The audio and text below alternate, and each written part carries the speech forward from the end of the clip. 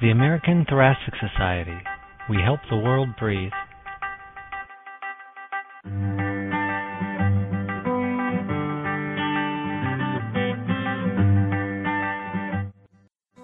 This is Jacob Yasha Schneider, editor of the American Journal of Respiratory and Critical Care Medicine, welcoming you to the American Thoracic Society's podcast. I would like to introduce our editorial board member, Dr. Richard Wondering, professor of medicine at Northwestern University Feinberg School of Medicine, and director of the MICU at Northwestern Memorial Hospital.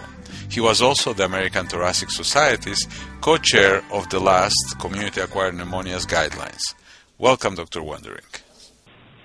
Thanks, Yasha. Today I have with me Kevin Wilson and Holger Schoenemann. Kevin is the deputy editor of Pulmonary and Critical Care Medicine for Up to Date and documents editor for the American Thoracic Society. He's a member of the faculty at Boston University School of Medicine. And Holger Schoenemann is currently the professor and chair of the Department of Clinical Epidemiology and Biostatistics at McMaster University. He is one of the co-chairs of the GRADE Working Group and has served as a methodologist for many guideline development panels. And today we're discussing one of their manuscripts that will be coming out in the June 1 issue of the American Journal of Respiratory and Critical Care Medicine, entitled An Appraisal of the Evidence Underlying Performance Measures for Community-Acquired Pneumonia. Welcome. Thank you. Thank you for having us. So what was the background for this study? So several years ago, physicians in Massachusetts received letters from the State Board of Insurance indicating which of 3 performance tiers we had been placed in, and this was based on our compliance with certain performance measures. This placement in the tiers was unexpected, so as you might imagine, it became a major topic of conversation among the faculty at my institution. So around the same time, I was preparing to give my monthly talk on evidence-based medicine to the fellows and faculty at Boston University. So I decided to try and capture the moment and talk about whether performance measures were based upon high-quality evidence. I actually tried to get the performance measures on which we were judged from the State Board of Insurance, but they would not release them to me. So instead I elected to use the Joint Commission's and Center for Medicare and Medicaid Services performance measures for community-acquired pneumonia as an example. I gave the talk and it was really well received. The audience was very enthusiastic. So I realized that there was interest in the topic, and that prompted me to perform this study that we're discussing. And what did you find? What were the main conclusions that you were able to see from your study? Well, we did this study in a rigorous fashion, meaning what we did is we did a full systematic review of the evidence for each intervention that was being recommended by a performance measure. We estimated the effects of each intervention, and then we appraised the quality evidence using GRADE. The interventions that we looked at, there were 6 of them. They included pneumococcal vaccination, performing blood cultures for patients admitted to the ICU, smoking cessation, initiation of antibiotics within 6 hours, using a guideline-compliant antibiotic or antibiotic regimen, and also influenza vaccination. And to be honest, the findings were completely opposite of what I expected. I thought that there was going to be moderate or high-quality evidence that the interventions would improve clinical outcomes, but instead what I found was that only 5 of the 6 interventions actually improved clinical outcomes, and amongst these 5 interventions, only one of them, influenza vaccination, is based upon high-quality evidence. 1 is based on moderate-quality evidence, and the other 3 are based on low or very low-quality evidence. And in fact, one of the interventions, the one-step smoking cessation, was actually contradicted by moderate-quality evidence. This was much of a surprise. As you say, several of these findings are fairly controversial, and some of the recommendations are fairly controversial. What surprised you the most about these results? There was no one thing. It was really the constellation of the findings that surprised me the most. In other words, going into the study, I wouldn't have been surprised if one of the interventions that was recommended by a performance measure was based on low-quality evidence. But the fact that one of the interventions had no effect on clinical outcomes, and the fact that 3 of the performance measures were based upon low-quality or very low-quality evidence really surprised me. And how easy was it to actually find these studies to either support or not support some of the recommendations? It depended on the recommendation. There was a large body of evidence for pneumococcal vaccination and influenza vaccination, but then other recommendations like blood cultures and antibiotic timing, there was a general paucity of evidence. So it really depended on the recommendation. And how about time to first antibiotic dose? That's been clearly one of the more controversial aspects of the management of KEP. How strong was the data regarding this topic? Well, as you mentioned, it is quite controversial, and this is in large part because there was a previous performance measure that recommended antibiotic therapy within 4 hours, and subsequent studies showed that antibiotics within 4 hours probably increased misdiagnosis and inappropriate antibiotic use, and it was unclear how much they actually improve outcomes. We went and looked at the current performance measure, which is a recommendation for antibiotics within 6 hours, as opposed to the previous 4 hours. And in general, there is a paucity of evidence available to inform our decision about the performance measure. Basically, found no studies that compared antibiotics within 6 hours to antibiotics later. All the studies seem to compare antibiotics within 4 hours to later antibiotics, or alternatively antibiotics within 8 hours to a different duration. So what I had to do is go back and look at studies that looked at the effect of antibiotics initiated within various time periods over a range of time periods and looked at the effect on clinical outcomes. I had to extract the data and do my own measurements. In the end, after doing that, it appeared that antibiotics within 4 hours were associated with a lower likelihood of having a prolonged hospital stay, as well as a possible trend toward decreased mortality. But the effect on the likelihood of prolonged hospital stay was based on low-quality evidence, and the effect on mortality was based on very low-quality evidence. So what this means is that we have very little confidence in either the direction or the magnitude of the estimated effects. Another somewhat controversial area is many of us have been somewhat ambivalent about the benefit of pneumococcal polysaccharide vaccine, at least, and yet the meta-analysis demonstrated some substantial benefit. How do you reconcile these kinds of observations? Yeah, I think there are possibly several underlying reasons. One of them certainly relates to the magnitude of the effect in regards to whether the effect is actually large on a relative level as opposed to the absolute level. So let's say that mortality from pneumonia would be 50% in patients who are admitted to the hospital. If we were to apply the intervention as it is described here in this paper, then the reduction would probably be in the order of about 25%. That is in absolute terms. In other words, about 1 out of 4 people, or 25 out of 100, would actually be saved. Now, the reality, as you know, is very different. The baseline risk, the actual baseline risk for mortality from pneumonia is probably much, much smaller. It's probably in the order of about 1%. And if you apply the effect that we found there, which is about a reduction by half, to a mortality risk of about 1% or a risk for complications of less than 1%, then the actual benefit is much smaller. And it is probably in the order of 0.5% or even smaller, and that means that you would probably save only about 5 in 1,000 people, which still would possibly lead you to apply this intervention broadly. However, as any intervention comes with potential downsides, we are obviously much less certain if the absolute benefits are very small. So, in other words, when we look at the large benefits, we always need to relate it to what the actual underlying event rate or the underlying baseline risk in a certain population is. And that leads me to the other point, in that our reservation to apply this recommendation or this intervention broadly possibly relates to the fact that we are not entirely certain that we can apply the trial evidence, as there were randomized controlled trials, the trial evidence to the population that we are potentially interested in.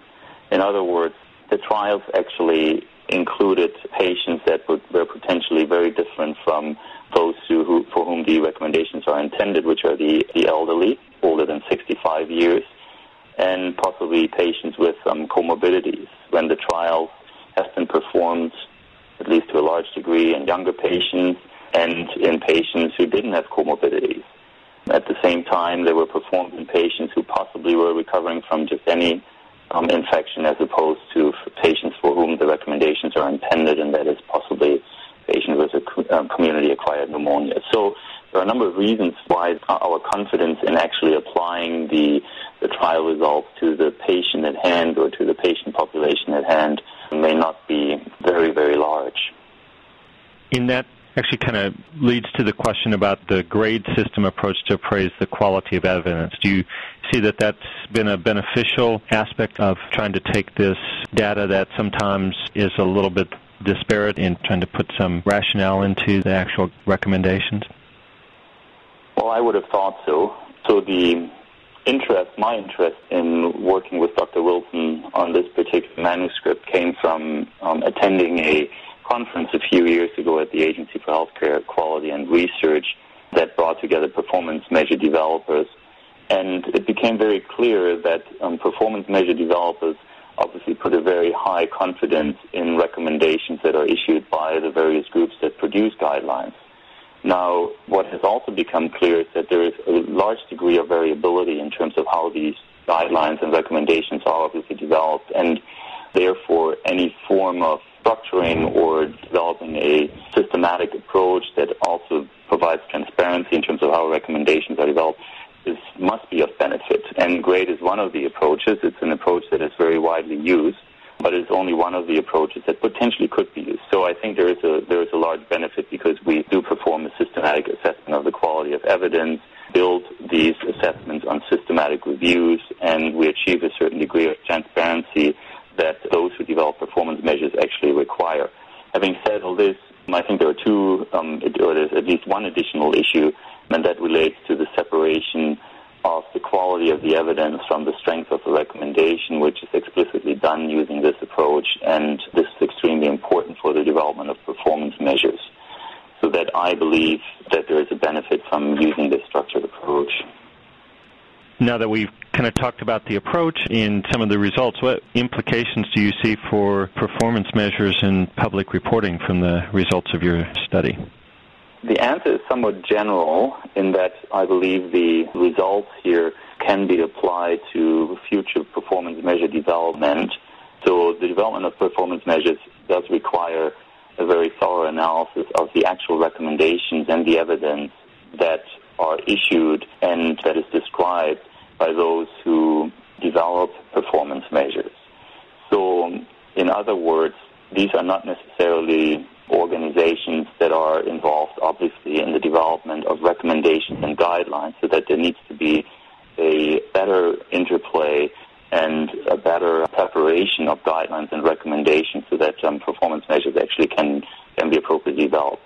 Frequently, guidelines provide recommendations that are just taken by those who develop performance measures without careful analysis, so that I think the implications of our results are that those who develop performance measures need to look very, very carefully in regards to what are strong recommendations, what are weak or conditional recommendations, select the recommendations carefully by looking at the potential benefits and downsides, look at the implementability of the potential recommendations, which in part is expressed by issuing strong recommendations by the guideline developers. So the implications, in my view, are that there could be better collaboration between guideline developers and performance measure developers, and that also relates to public reporting, and that guideline developers could pay more attention to providing recommendations that the public can interpret more appropriately. So having been on the other side of the coin and being a guideline developer, one of the issues to me was particularly interesting about your manuscript was the actual paucity of data that were asked to try and come up with some recommendations based on it. Do you want to comment on some of the implications for guideline development per se? That is a finding that we as guideline developers, so in complete agreement with your observations as a guideline developer, frequently encounter. For the most part, this has to do with study design, in that up until a few years ago, our primary focus in both study design, development, and conduct of original studies, as well as in systematic reviews, our primary focus was on one or possibly two important outcomes. But in reality, decision-making at the bedside usually considers many, many outcomes.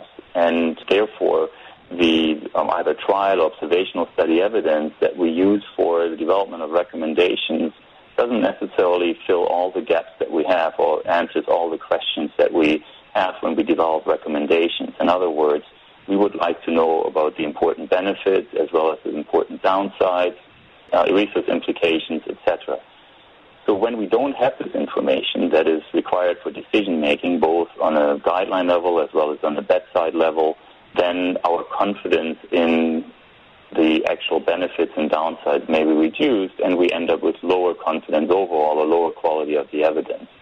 However, that is not to say that we can't develop recommendations. We are just possibly not as sure as we would be if we had high-quality evidence for all of the outcomes that we are interested in. So the implications for guideline development really are that we probably need to be a bit more careful in issuing strong recommendations in many instances where there is information for important outcomes missing. We need to be very careful in terms of applying the results. That is, we need to look carefully at the transferability and applicability of the results.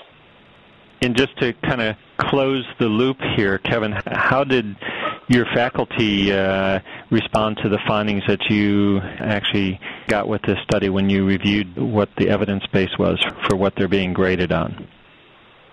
Well, there was a lot of surprise. I think most people, like myself, felt that if their performance was going to be measured, that it would be measured on an intervention for which there was good evidence. I think in general, my faculty and probably many physicians don't mind having their performance measured, but they expect that their performance will be measured on interventions for which there's good evidence. Any other last comments that either of you would like to make? I would perhaps just add that weak recommendations are potential candidates for performance measures as well. Under those circumstances, and I do believe we refer to that in the manuscript or other writing, under those circumstances where weak recommendations are considered a performance measure, it is the potential discussion or decision-making that could be documented by a physician or by a clinician in practice that could serve as a performance measure, and that is one of the aspects that has been not very carefully considered in the development of performance measures, that the actual discussion, the actual shared decision-making could be a performance measure itself when the recommendations are not clear-cut and when the patient's values and preferences or research implications or other considerations are particularly important. Certainly one area that requires research and a lot of consideration, but an important one. Yeah, and I think that, to me, that's one of the strong points that come out of your manuscript, is that we really need a lot more research in this area to fill in the holes. And there's a sense that the data is just weak, not necessarily that the conclusions are wrong, but that we have just a real paucity of data to support the conclusions. Would that be a fair statement? I would completely agree with that. There is no lack of guidance that can be issued or guidance should be issued, but it also means that we could possibly be even more confident in the guidance that we provide. And I would just add that I think it's better maybe to use fewer performance measures that are based on high quality or at least moderate quality evidence from which you'd get a strong recommendation, rather than developing a whole bunch of performance measures based on weaker evidence just because the intervention is measurable in some way. Well, congratulations to the two of you on publication of this very provocative and interesting data, and thank you for participating in this podcast. Thank you for the invitation. Thank you.